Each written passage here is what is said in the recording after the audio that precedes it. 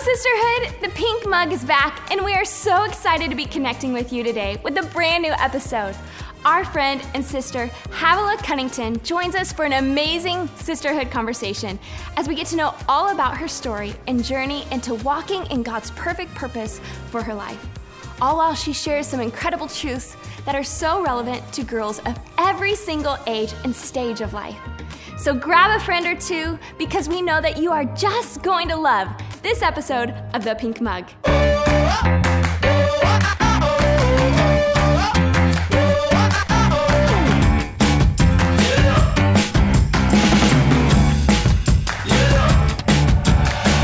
Hello, everybody. I am so glad you are joining us today for the Pink Mug. It's been a while. I've missed you so much, and I cannot wait to see what God is going to do today through our conversation.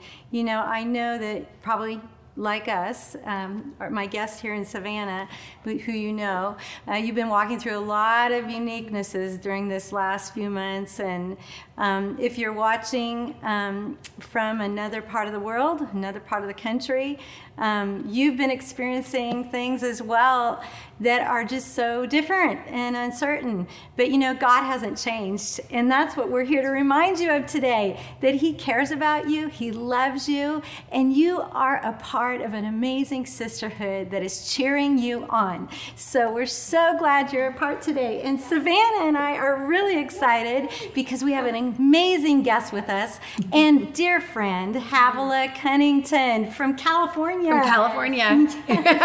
Yay, all the way from California. And boy, you have a lot of awesome things to just be a part of there, besides the ocean. And then you also have some odd things too. We do. California like has a mix. It's a mix. Absolutely. A lot of fires. Yeah, in fact, people say, where are you from? I said, if you heard of the fires in California, that was part of our town. Yeah. Yeah, it was wild. And that was like, well, what year was that? That was 2 years ago. Yes. And it was touch and go. I remember and we evacuated. Watching you on social media with all of that. Yes.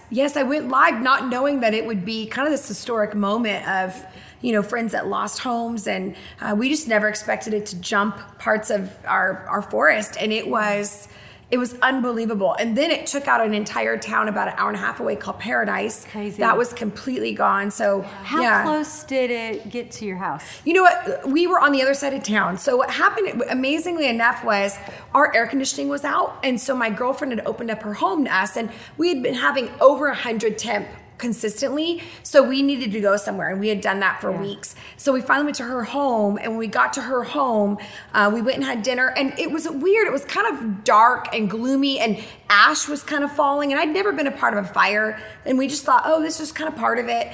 And that night we went to get dinner, and when we got home to her home, I rounded the kitchen, and in her huge window there was fire coming down the hill. And I just said, let's go. Be one of the scariest things it was terrifying. And my husband, being the kind of man he is, started knocking on all the elderly homes. So I'm like getting the kids in the car, and I'm like, where? He gets in the car, I go, where were you? He goes, I was just knocking on the doors and telling all these people they need to get out. Yep. And we were followed as we were leaving. A trail or a line of firefighters were coming in. It was really, really intense. Wow. Would you say that was one of the most scariest moments of my life? It wasn't as nerve-wracking in the beginning when we're like, hey, let's get out. But what was nerve-wracking was there was a line of traffic and we weren't moving. And we were bumper to bumper. And we're kind of part of a farm town where people had animals and trailers and all of that. And so all of us were trying to get out of town, and you could see the fire, and it was dark and red. And I could tell, you know, it was like, I think a couple weeks later when Paradise was taken out and people passed away, they were in line trying to get out of town. I understood that because we couldn't get anywhere. And we ended up, and then there were accidents because people were bumping into people. And it was pretty, and the crazy part was that we packed up, we went home, packed up our home because we were supposed to go to Australia the next day with our whole family. So we filled all of our cars. I went through her home and grabbed any photo I could, grabbed anything she had, threw it in my car, and we drove to Sacramento, and we left the next day on a flight to Australia, and everything we owned was in our car outside of my mom and dad's house.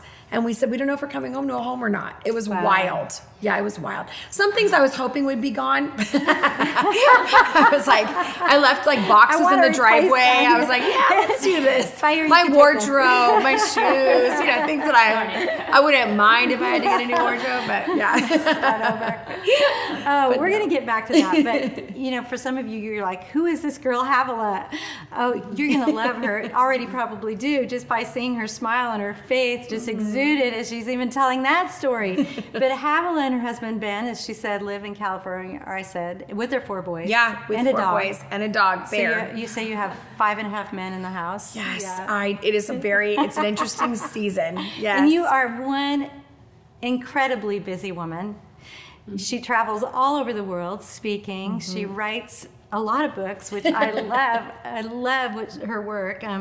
You're going to want to check them out, honestly. And we're going to talk about one in particular here in a bit. But she also has a nonprofit called Truth to Table, where you really want to get truth into the hearts and lives of everyone. That's right. And teach them how to study God's Word. That's and right. What are some of the other things you do through Truth Well, it's really an empowerment kind of community. And I always had this desire. I asked the Lord, can you help me reach the world from my kitchen table?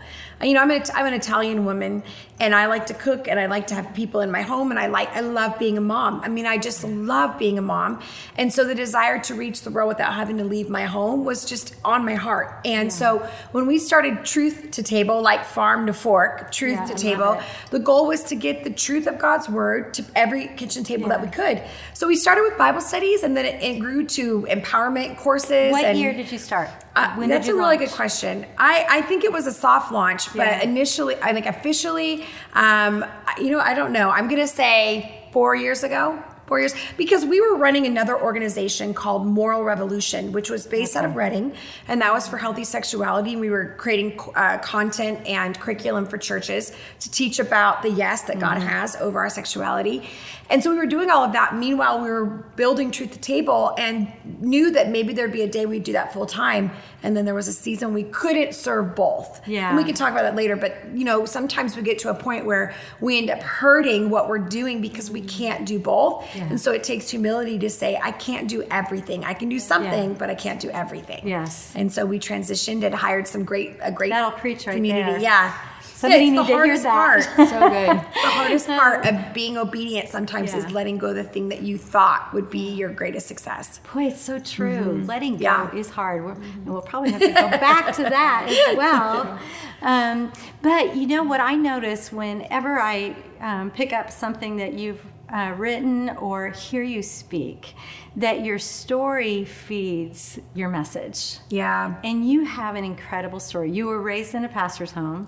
I was. Yeah. I was an evangelist home, which my dad used to say was the bottom of the feeding chain. Down here, my dad was a congressman's son who grew up in New York. My grandfather was a part of the Supreme Court justice for 4 terms and was with presidents and astronauts and all the things. Wow. But my dad was raised in a very religious home in Catholicism, and ended up becoming an atheist because he thought, if God is a part of this, I don't want to be a part of this. And ended up becoming an atheist, suicidal, and called out to Christ and just said, I don't know, Buddha, Krishna, Jesus, I don't know which one of you is real, but I want you to reveal yourself to me, whichever one of you is real. Yeah. And he ended up wandering into a small little church in a place called Timbuktu in California. There's actually a place called Timbuktu. And it was 3 little old ladies had been praying for revival. And revival looked like old hippies, like dirty old hippies coming in. Wow. 2 of them left. They said, we don't think this is what, God would bring. But one stayed, and he gave his life to Christ that night. And he'll tell the story where he actually had beads that he had chanted to Krishna, and they were around his neck. And when he invited Jesus into his heart that night, those beads began to choke him. And he said, I said my very first prayer, Jesus. And he said, I reached up and grabbed those beads, and the beads scatter all over this wood floor. And the community ran up to him and said, what is going on? And he said, well, I don't know. I called in the name of Jesus, and when I called on his name, I immediately began to fight for my life. I couldn't breathe. Wow. And they said, well, those are demons. And when Jesus comes in, everything gets cleaned out. That's how he does it. You get, So saved, good. healed, restored.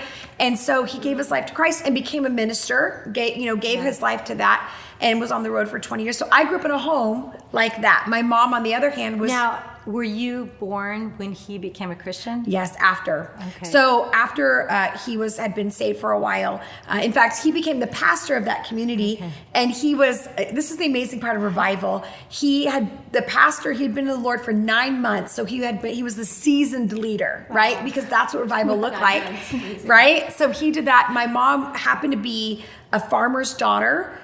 In Northern California, married her high school sweetheart. He was a crop dusting pilot.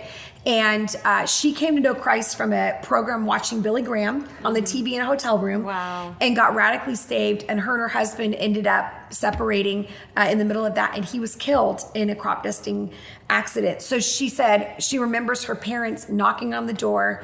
And they said, "You got to come. Dennis has been killed." She said, "I walked to my bedroom, and on the nightstand was the Romans 8:28, all things work together for the good." Wow. And she said she knew that God would have a plan. And she met my dad. They got pregnant with twin girls. So I was raised in a Christian home, but on the road about 8 months out of the year. We were on the road with him throughout different places. So it was a while. It was wild. But I will say this, and I think for anyone watching that is part of a first generation community, like you've never were raised as a Christian and you didn't have anybody like that, I want you to know that there's nothing more powerful than your kids witnessing firsthand the radical salvation that can come. It's just very powerful. So good. Yeah. And I think that story is so beautiful, how God took care of breaking the chains of his past. That's you right. know, that so often in ministry, you see people are just so afraid that they need to get everything lined out before they come to Jesus. And here's the truth of it. You come to Jesus and he'll take care of everything That's else. right. You That's just right. humble yourself before him, and he's going to break those chains and take off of you anything that doesn't belong. And so that's so I so agree. So powerful. Yeah, we don't have to fight any of that. No. God will come and do what he needs to do. No, there's so many stories. Yeah. Amen. And even though you grew up in a ministry home, your faith had to become your own. It right? did. I It love did. you have a story about that, and I love it. Yeah, I was a classic Christian kid, which was I wanted to fit in every environment. So at school, I wanted to be cool, and in church, I wanted to kind of stay under the radar. And I had a lot of struggles because I had learning disabilities. I had reading comprehension issues. I was dyslexic. And I came from a very academic, educated family. Mm-hmm. And so I felt very... I felt broken. I felt like I didn't belong in my family. So when it came to Christ, I just assumed that there wasn't anything he needed from me. I wasn't that great. I didn't have any intellect or special gifts, so why would he need me? So I definitely lived under the radar. And when I was 17, some guys had picked my sister and I up. I have an identical twin sister, had picked us up to go to a party one night after a church service. And I knew we were on our way there, and the music was playing. We're backseat of this car. And all of a sudden, I heard the Holy Spirit begin to speak to me. And I heard him say, "Havilah, what are you doing?" Wow. And it wasn't audible, but it was that knowing. It was that clear voice. Mm-hmm. And I heard him say, "You have a call on your life. You have a purpose. You got to get out of this car." Yeah. And I didn't know what to do, but in my awkward 17-ishness, I said, "Can you turn the music down?" So the guys turned the music down. And I just blurted out, "I have a call of God on my life," which was incredibly awkward. Even now, if I think about it, it was nothing. It was no music. There was no pastor. But as I said it, I immediately, and I believe this, when we begin to declare what is right and true, I began to weep. And I knew something was happening. I looked over at my sister, and I didn't know if she was happy or wanted to kill me because I had ruined the vibe of the night. And she's crying. And I said to the guys, "You're welcome to come with me if you want, but I'm going to serve God. This is what I'm going to do." And just the awkwardness of our teen years, I look out the window and I realize that the guys weren't taking us to the party anymore, that we were in front of our house. They came to drop us off. So I awkwardly got out of the house, and I remember going in the home. It was dark, and I knelt down by my bed and I said this prayer out loud. "God, I'm not much. I'm young. I'm 17. I have no special gifts or graces. In fact, I feel kind of broken and dumb and illiterate. And I'm a girl. Don't really know how that fits in the grand scheme of calling. But if you can use anyone, You can use me. I'm Hold my hand available. up. Yeah, and I wish that maybe the heavens had opened. You ever said a prayer like that where you're like, I wish the heavens opened and an angel. It's just like flat One line. angel, yes. And I sometimes feel that way where we expect, because we see these books and stories where people have these encounters and we think that that's what makes it real. It doesn't. The encounter doesn't make it real. The heart and what we say with our mouth makes it real. So good. And so God took me up on his promise. So good. Yeah. I really think you should speak to that girl right now, because I feel like there's someone watching, maybe more than one, and you're having a Holy Spirit moment right now. Yeah. It's like the Holy Spirit stopping you through Havilah's words and saying, hey, speaking your name. Yeah. And saying, right now, I'm calling you. And Havilah, what would you say to them? Well, first of all, if no one has ever told you this before, you need to know that you have a call on your life and that your life has enormous purpose. That your parents wanting you or not wanting you was the second person that had any kind of vote.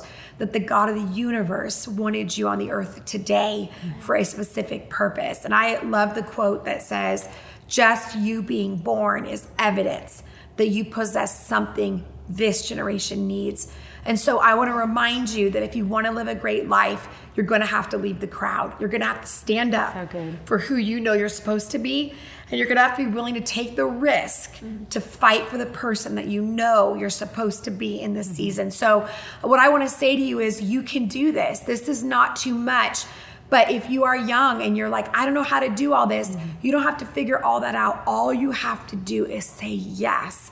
And I promise you, God will take you up on your yes. Okay. What I find interesting about your story, too, that you kind of alluded to when you were talking to the girls just now, is that, you know, sometimes you have to take a stand and you have to do it alone. You did not know what your sister was going to do. I did not. No, in fact, I thought she was going to be mad at me. I initially thought, she's going to be mad at me. This is going to not end well. Yeah. But there's something about not hesitating. Yeah. And right? Don't you think Just like in the middle of responding. truth? Yes. Yeah. It's like if you think about it too much, you will out-talk yourself in any way. Yeah. So I always feel like that's been one of the greatest like tools I would say for anybody in their pursuit of God and purpose. Don't hesitate. Yeah. Don't allow yourself to wonder. Get in there and do it. Raise your hands when you want to raise your hands. Pray when you want to pray. Declare. Just don't hesitate. So good.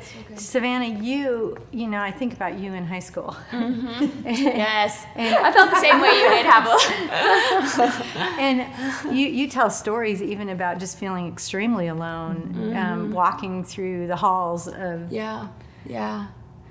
Yeah, because I went from homeschooling into a public school setting, and so that was a big, huge transition. What year were you when you did that? My freshman year, I went into So, and then I went into a high school, and it was, I mean, like most high schools, you know, a lot of partying. Yep. And so I just felt very like an outsider. Yep. And I was very shy. I was very quiet and an introvert. And so I would just go to school and I'd sit at my desk and I'd bring my Bible and I would just read it. So I didn't have to talk to anyone. Big Bible. A big Bible. I would set set it on every desk. A big Bible. But I knew, you know what? I have to choose to, and it was like making my faith my own too. Like I would bring my Bible, but then you just question, you're like, I feel so out of place. Is this something I really want to do? And so, but God used that season to be like a defining moment in my life because the battle was so intense. Yes. To be like, okay, Savannah, this is who, like you said, this is who I've called you to be. And it's not going to be easy. And it's cool because you feel like you're like not making a difference because you're like this quiet, shy kid who's sitting back. But I've had girls come up to me years later and say, like, I love Jesus because I saw you reading your Bible. To somebody not recently that came up to us. Yeah, so, you know, I just think when you take a stand, you don't know what's going to happen. You don't know what's on the other side of your yes, even when it's hard. But God is you're making a difference, girl. Yeah, you're making a difference. Yeah, and it translates into all of our lives. Like I think about what kind of mom I want to be in the midst of what everyone's telling me I should be, or what kind of woman am I going to embrace who God created me to be, or am I going to be intimidated and try to be something I'm not?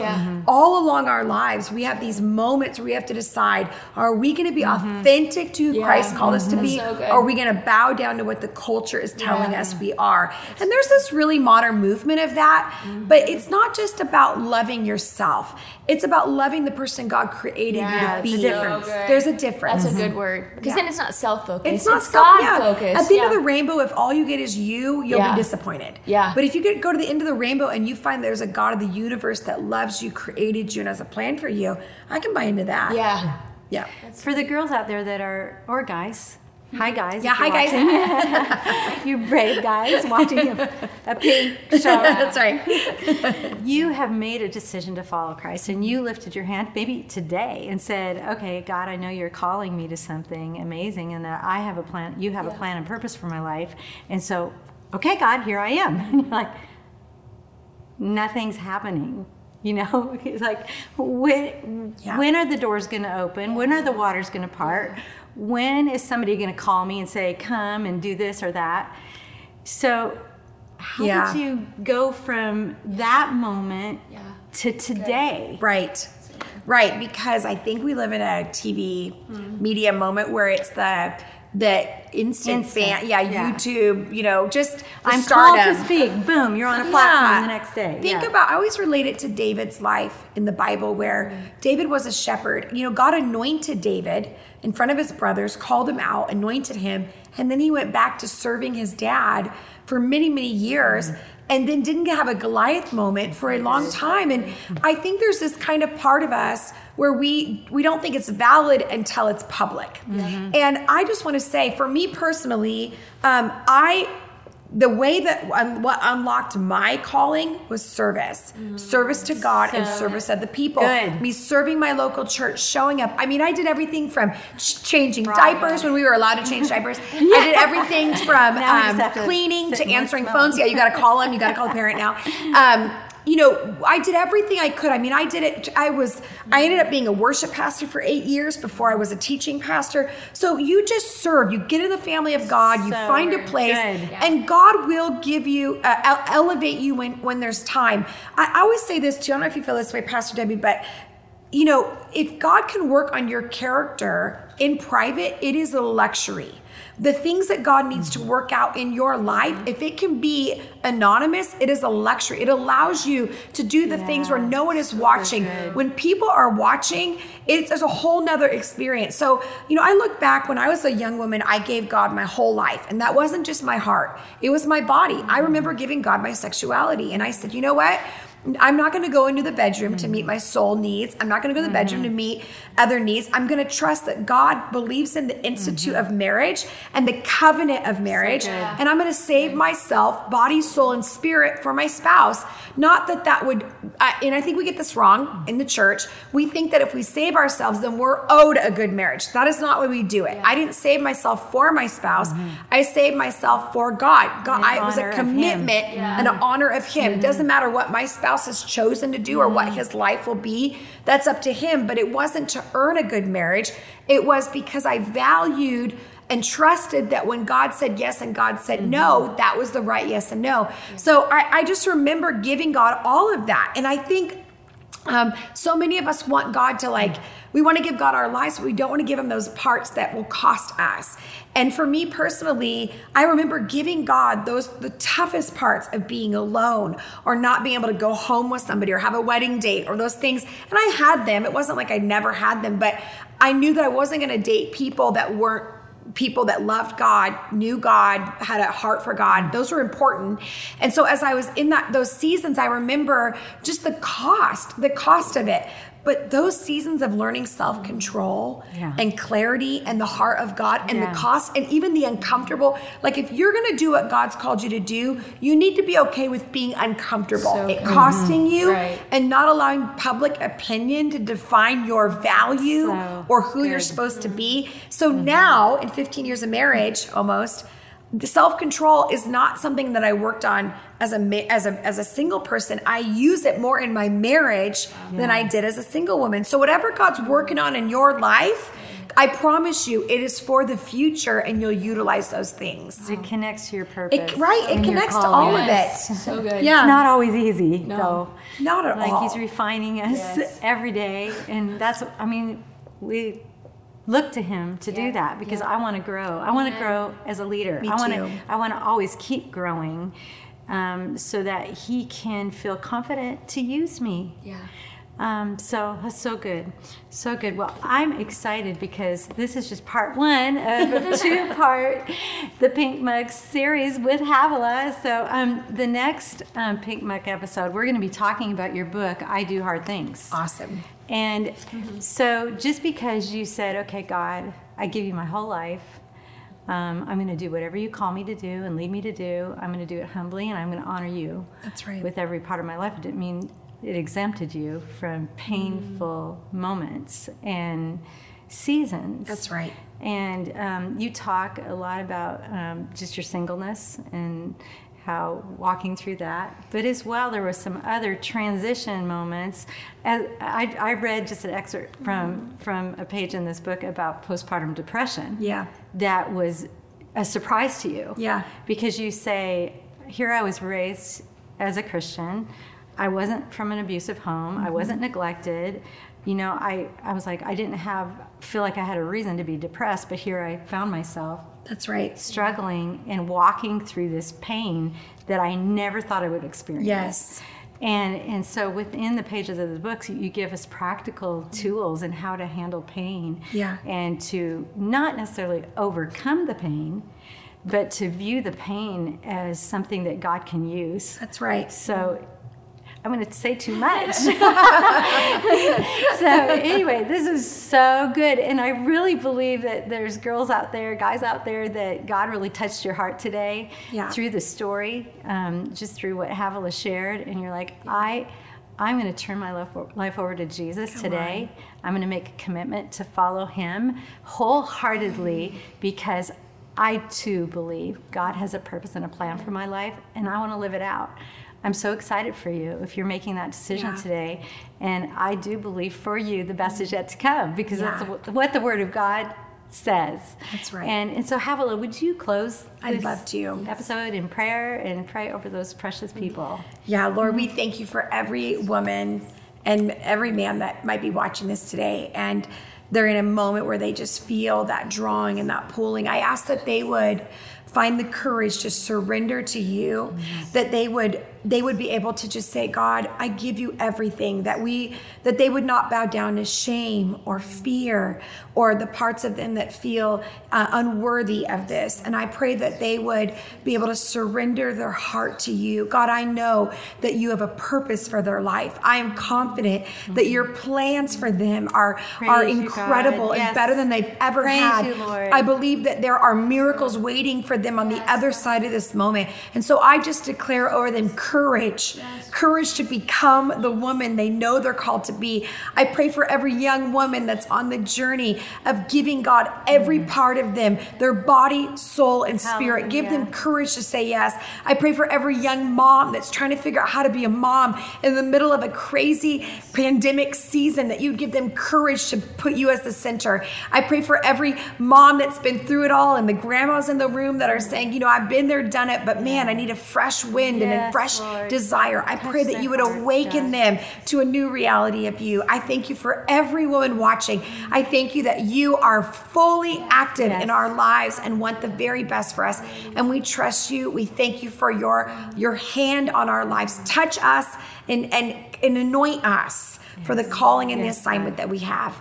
In Jesus' mighty name. Praise God. Amen. Amen. Well, if you've been blessed by our conversation today, we're so thankful. We pray blessing over you, and I would highly recommend you look Havilah up on social media. Follow her. She has so much wisdom to offer you, and we pray God blesses you today, and we can't wait to see you next time. Thank you so much for hanging out with us today on The Pink Mug. Be sure to tune in right here on the second Tuesday of each month for a brand new episode. We would love for you to like and share today's show with your friends and connect with us on social media. Follow Design Sisterhood on Facebook and Instagram to learn more about who we are as a sisterhood and how you can be a part.